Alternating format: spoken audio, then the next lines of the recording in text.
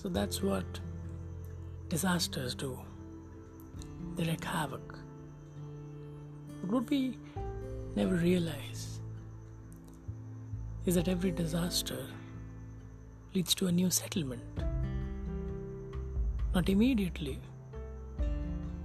but it does.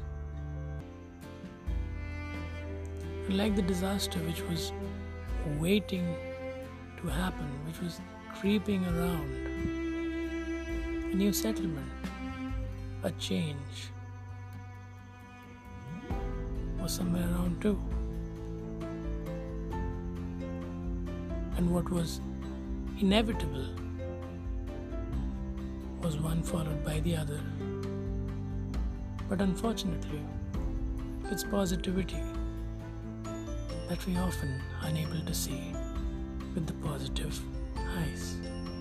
And negativity creeps in so fast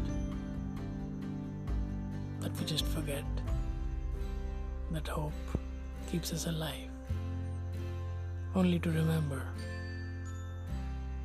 what gives us life is the reason for our death as well.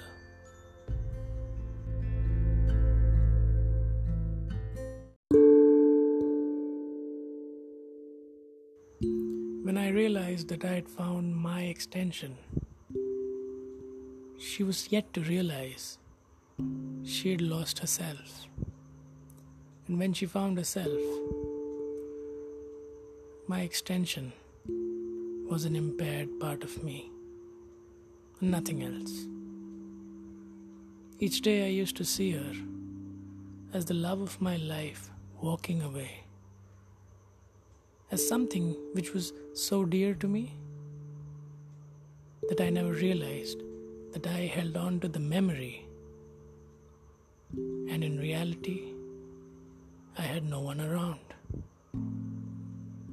But perhaps that is the irony of life.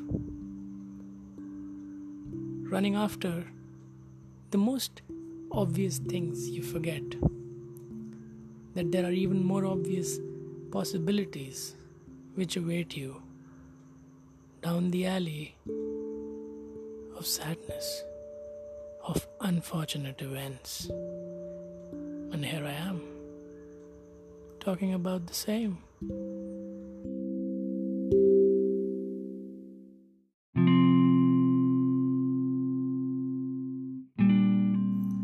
It's not that I didn't try. It's certainly not that I didn't want her back.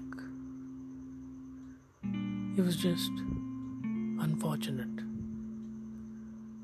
And that's the thing with unfortunate events.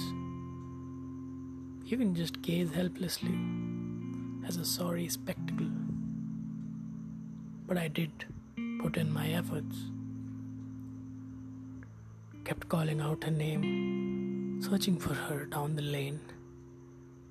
In fact, to a point that I'd gone insane.